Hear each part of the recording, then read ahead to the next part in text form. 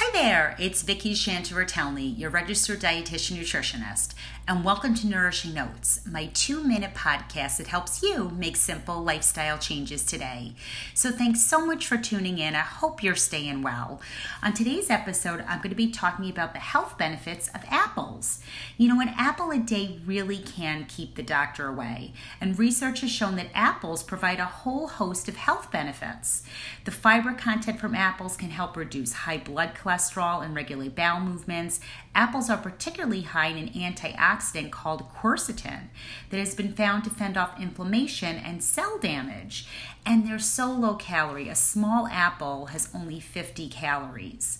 So how do you choose and store apples? You know, the freshest apples are available September through November, but you can usually buy them all year long. You know, be sure to look for firm, bruise-free skin and scrub apples before eating under cold water. I usually have a dedicated scrub brush that I gently just scrub my apples with to get some of that residue off.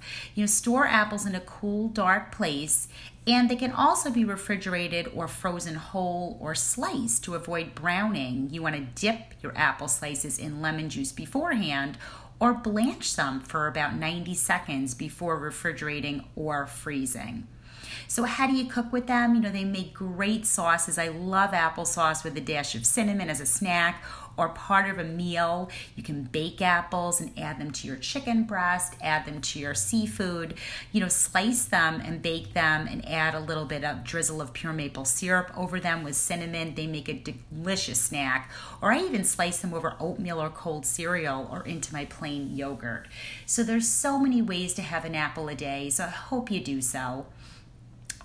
That's it for today. As always, feel free to check out my website, victoriashantavertelny.com, for more handy tips and recipes.